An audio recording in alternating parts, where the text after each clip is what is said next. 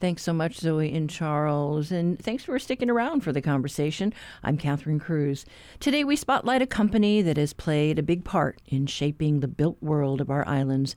More than 100 years ago, it dredged the mouth of Pearl Harbor, as well as the Alawai Canal and much of the Honolulu Harbor waterfront. Now, in a new joint venture, Hawaiian Dredging Construction Company will return to Pearl Harbor to modernize its shipyard. The Navy just awarded the contract worth close to $3 billion a few weeks ago.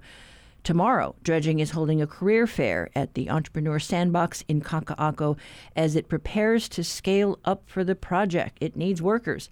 We talked to Manu Bermudez, Vice President for Human Resources at Hawaiian Dredging. I think historically, literally, this has come full circle for us. Back in the early 1900s, dredging actually did the primary drilling for the entrance to Pearl Harbor. And for us to be back there working on this close to $3 billion project, it's very, very exciting for us. It's a wonderful opportunity. It's a joint venture that we are part of with both Dragados and Orion, and so it's exciting for us to be working with them collaboratively together and identifying, the top talent that we need, but also identifying opportunities for us to hire for our other divisions as well. We have 5 divisions within our organization, and then we also have operations in Guam, which have proven to be very successful. To think that dredging actually helped to dredge that channel in Pearl Harbor way back when is pretty amazing. And then now that you'll be doing the modernization project with the dry dock, this is going to be a very long project. Correct. We anticipate it going anywhere between middle of this year, maybe 2, potentially 3 years out. So again, it's the replacement of the dry dock 3, and just to help us look for the talent that we need and try and solicit and keep our people here and employed is an opportunity for us that we're working side by side with Dragados on. We had initially scheduled for a career fair to take place on the 15th anyway, and this was planned early part of this year. And when the job was awarded to us, we identified that now we really need to kind of press forward and open it up to be able to hire for these specific positions, but also to provide opportunities for people to work in some of our other divisions as well. So we have close to 900 employees. We've been doing business in Hawaii for over 100 years. The business started as Dillingham back in 1902, and so last year was a 120-year mark for us.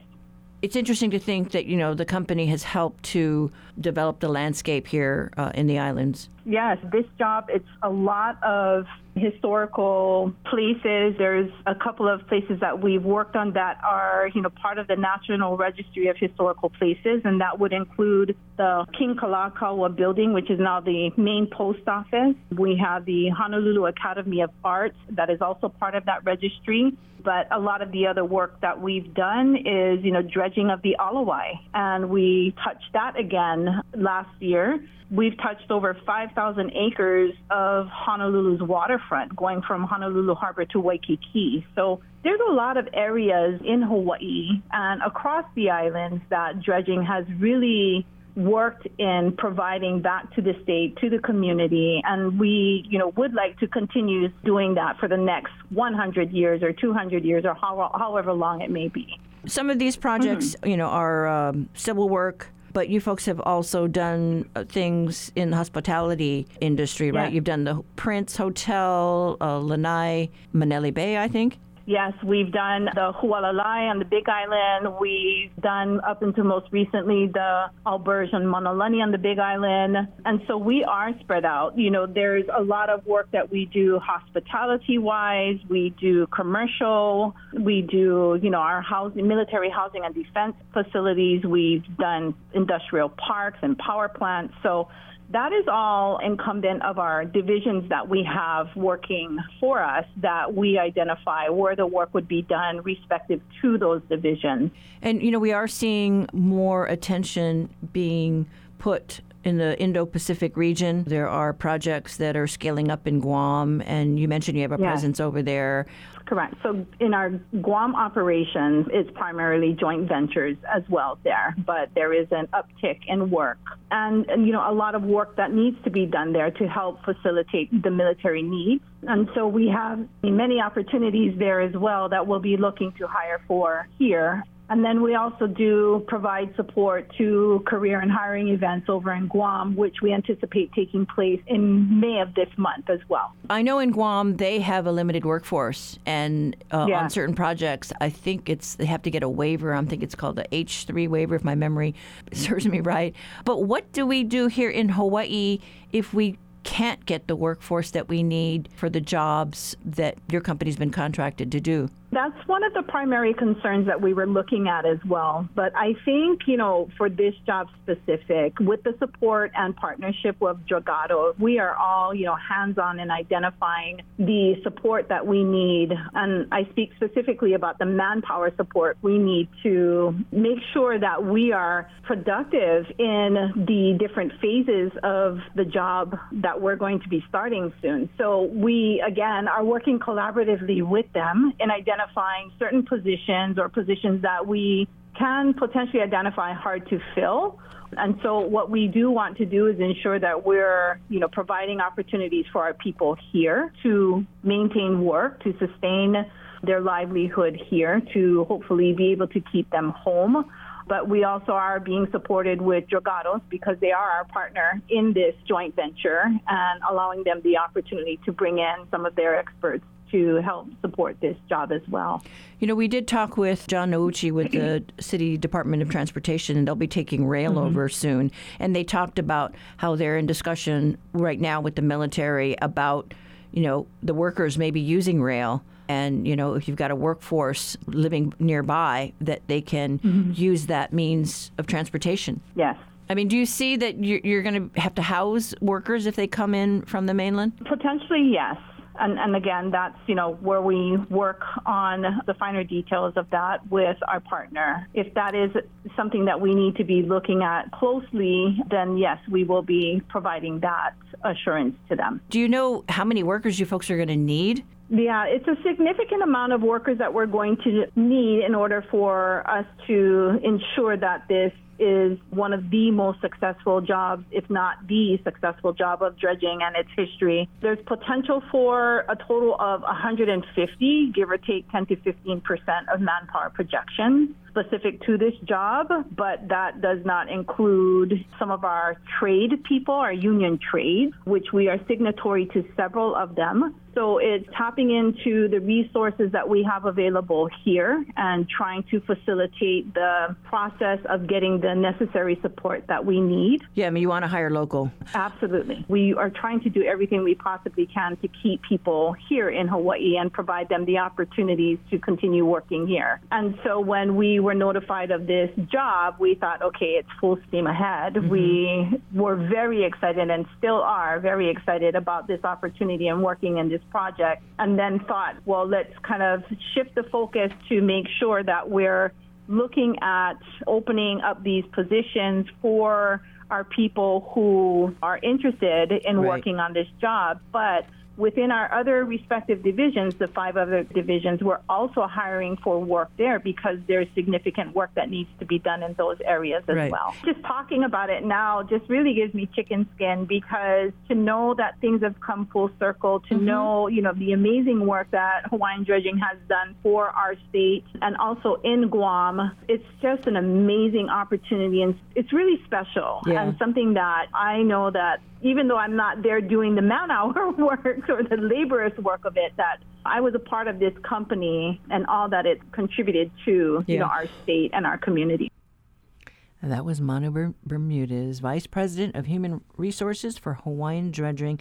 The company, started by Walter Dillingham, returns to Pearl Harbor for a $3 billion shipyard modernization project. Dredging has also been involved with rail as well as the construction of all of our freeways. Tomorrow's career fair will be held at the Entrepreneur's Sandbox in Kaka'ako from 10 a.m. to 2 p.m. We'll have links on the conversation page of our website later today.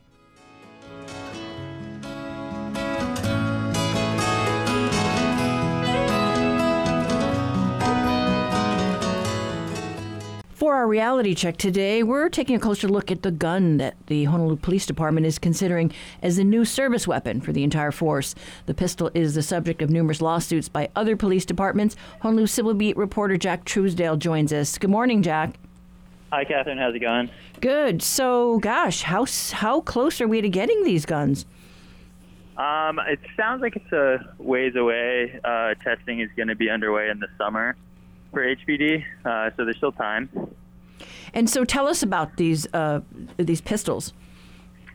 Well, I'm not personally that familiar with them. They are the Sig Sauer P320 used by the Army, used by a number of different police departments around the country and other law enforcement agencies. They do have a history, it's been reported, of unintentionally going off and sometimes wounding people in ways when they shouldn't.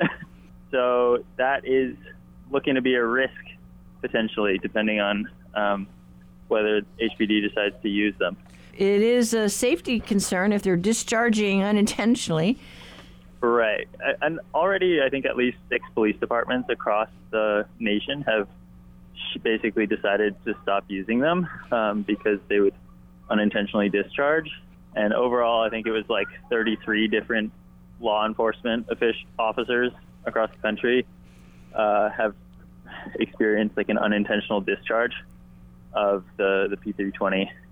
Well, what does the police union, have to say about it? I think the police union at this point is just kind of, waiting and seeing, and expects HPD to do its due diligence and testing, and there isn't enough information yet to come down with a hard opinion, What do most police departments use here in Hawaii? So the Kauai and Maui use Glocks. DoCare officers with the Department of Land and Natural Resources use Glocks. Correctional officers sometimes use the P320. Our sheriffs use the P320, the one that can unintentionally discharge. But spokespeople for both departments there said that they haven't had a record of it going off. So that's good. Well, so they're already in use, but is there a chance that the company will somehow, work in some kind of safety? They did an upgrade program a couple years back, and they did a fix for the Army, but for civilian weapons, they basically kept selling the weapons that weren't fixed, and then they later created an upgrade program where you could send it back, and, the theory was that it would help prevent them from firing unintentionally, but actually a number of the cases of the gun going off unintentionally were with the upgraded weapons. So the risk seems to still be there. Okay, but HPD still kind of looking at it at this point. They haven't actually signed a contract for these things yet? Yeah, no contract yet, but it was listed in their budget request to the mayor under a kind of confusingly worded label of priority items not included in the budget request, that they were looking to buy about 2,400 of these new pistols for about $3.8 million. But yeah, nothing more set in stone at this point. Okay, all right. We'll just wait and see, and hopefully we don't have any unintentional discharges. But thank you. Yeah, that's right. But thank you so much, Jack. Yeah, thanks, Catherine. We've been talking with Civil Beat reporter Jack Truesdale. You can read his story on civilbeat.org.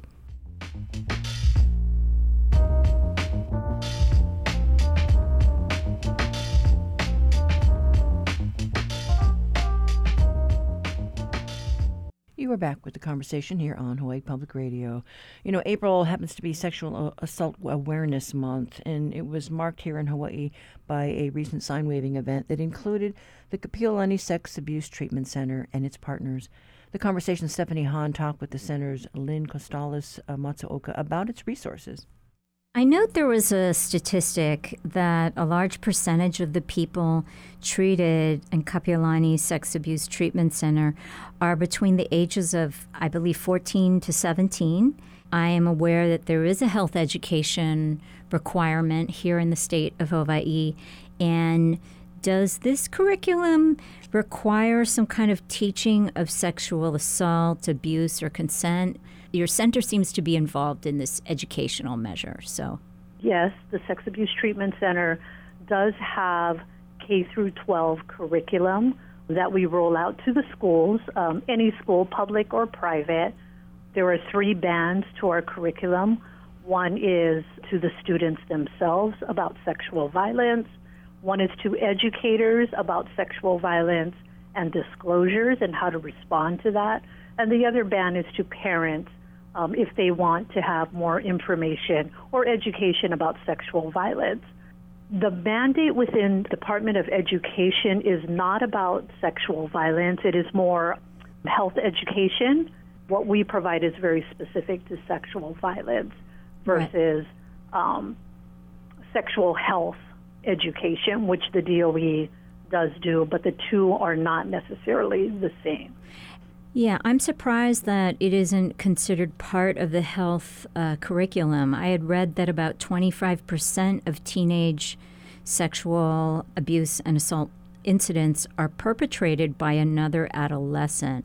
You know, what do you think is behind this? How can parents get involved?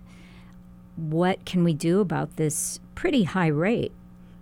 And that is concerning. I think that's concerning for us all, and that's why SATC is really big on trying to push out their K through 12 curriculum, and we run a Expect Respect campaign where we are trying to message to not just adolescents, middle school kids, high school kids, as well as young adults about the importance of respecting one another, getting proper consent, what sexual violence is. A lot more juveniles are engaging in sexual behaviors that may not necessarily be consensual sexual behaviors, and that is concerning. So we're trying our best to get out into as many schools, to reach as many students, and also to reach the parents, you know, that might be interested in getting that curriculum. Right. But like I said, again, it is something different than what the sex education happens in school. Right. So this might be a subject area that parents might have to address within the home. Is that what you're saying, potentially?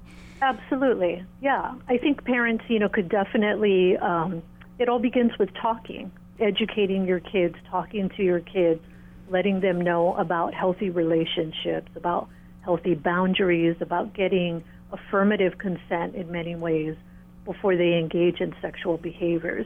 And the importance of just respecting the boundaries that everyone has placed for themselves, whatever that may be. And I think those are important messages that we need to teach our kids. And we probably don't say enough to kids about how sexual violence is often perpetrated against them by someone that they know, whether that's another juvenile or someone in their circle of friends and family. Yes, I read that about 90% of the incidents have to do with, are perpetrated by someone who's an acquaintance or who knows the child. Is that correct? Under 18? That is correct. Yeah, that is correct. That most of the sexual assaults that occur is perpetrated by someone that the individual knows. And we don't say it enough, that it's often perpetrated by someone that the victim knows. I think most people think of sexual violence and they think of that stranger danger situation, right, which of course happens. That definitely does occur in our community, but the majority of sex assaults are in fact perpetrated by someone that is close to that victim. So a lot of parents might have a lot of challenges when talking to a teenager. I think that this can be a really inhibiting, awkward discussion for many parents. Do you have any advice for parents out there who might want to have this kind of discussion and they don't even know where to begin? Yeah, it can be very difficult and, like you said, very awkward for some parents to talk about.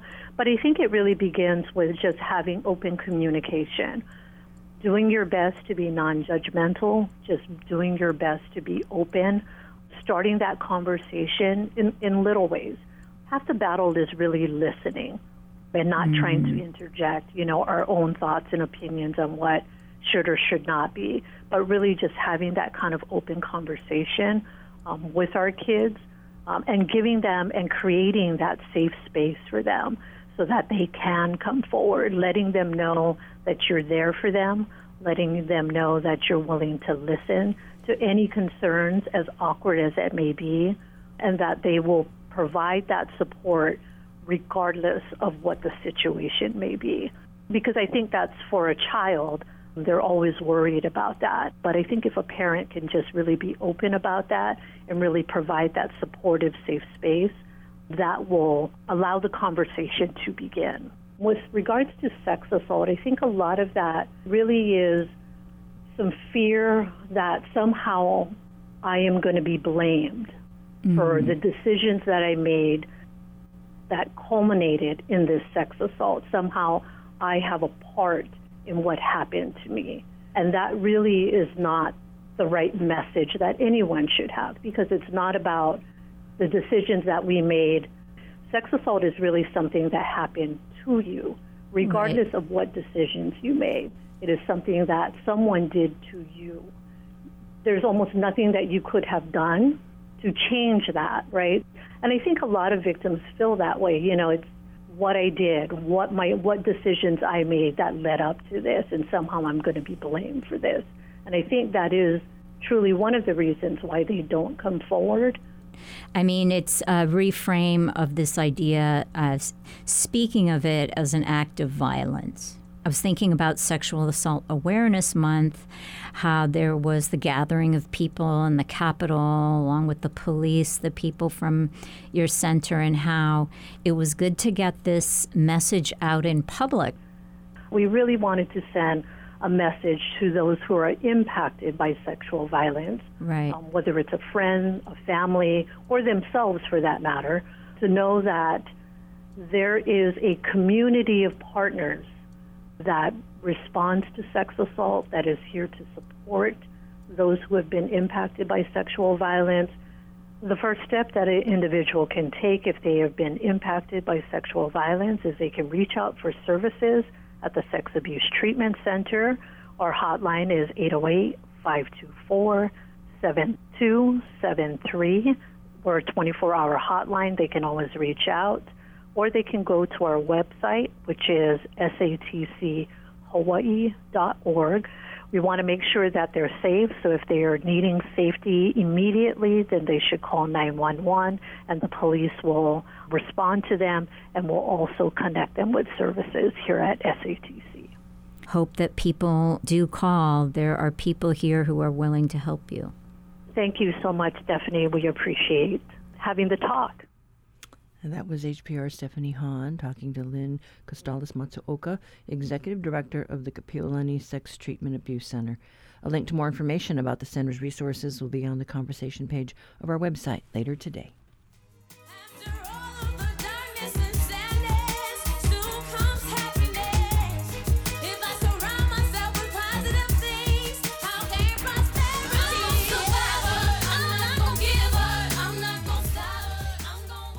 You know, scientists at Hawaii Island's Keck Observatory recently observed two significant events in deep space. The first, an impending collision between two supermassive black holes, or quasars, and the other, a strange streak of baby stars and gases stretching for 200,000 light years, possibly the trail left behind a fleeing black hole. So what does that mean? Well, the conversation's Russell Subiano talked to Keck Observatory's chief scientist, John O'Meara. And so a quasar is a supermassive black hole. So a black hole millions to billions times the mass of our sun. And we can't see black holes themselves. That's why they're called black holes. But if there's a lot of material near the black hole and it starts to spiral into the black hole, it gets really, really hot. And hot things make a lot of light.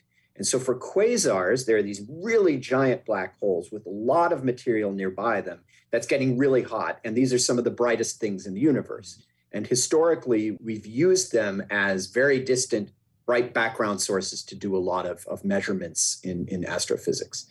But the other thing about supermassive black holes is that they tend to live inside of galaxies. So we know that galaxies have these supermassive black holes, and it turns out that most large galaxies like our Milky Way and other galaxies have these giant beasts in the middle of their galaxies. So why is this even an interesting discovery? And the reason why is because we also think that most galaxies over billions of years formed by having smaller galaxies merge up into bigger things. So there are these massive collisions of galaxies smacking into each other, and then it slowly settles out and you get a bigger galaxy.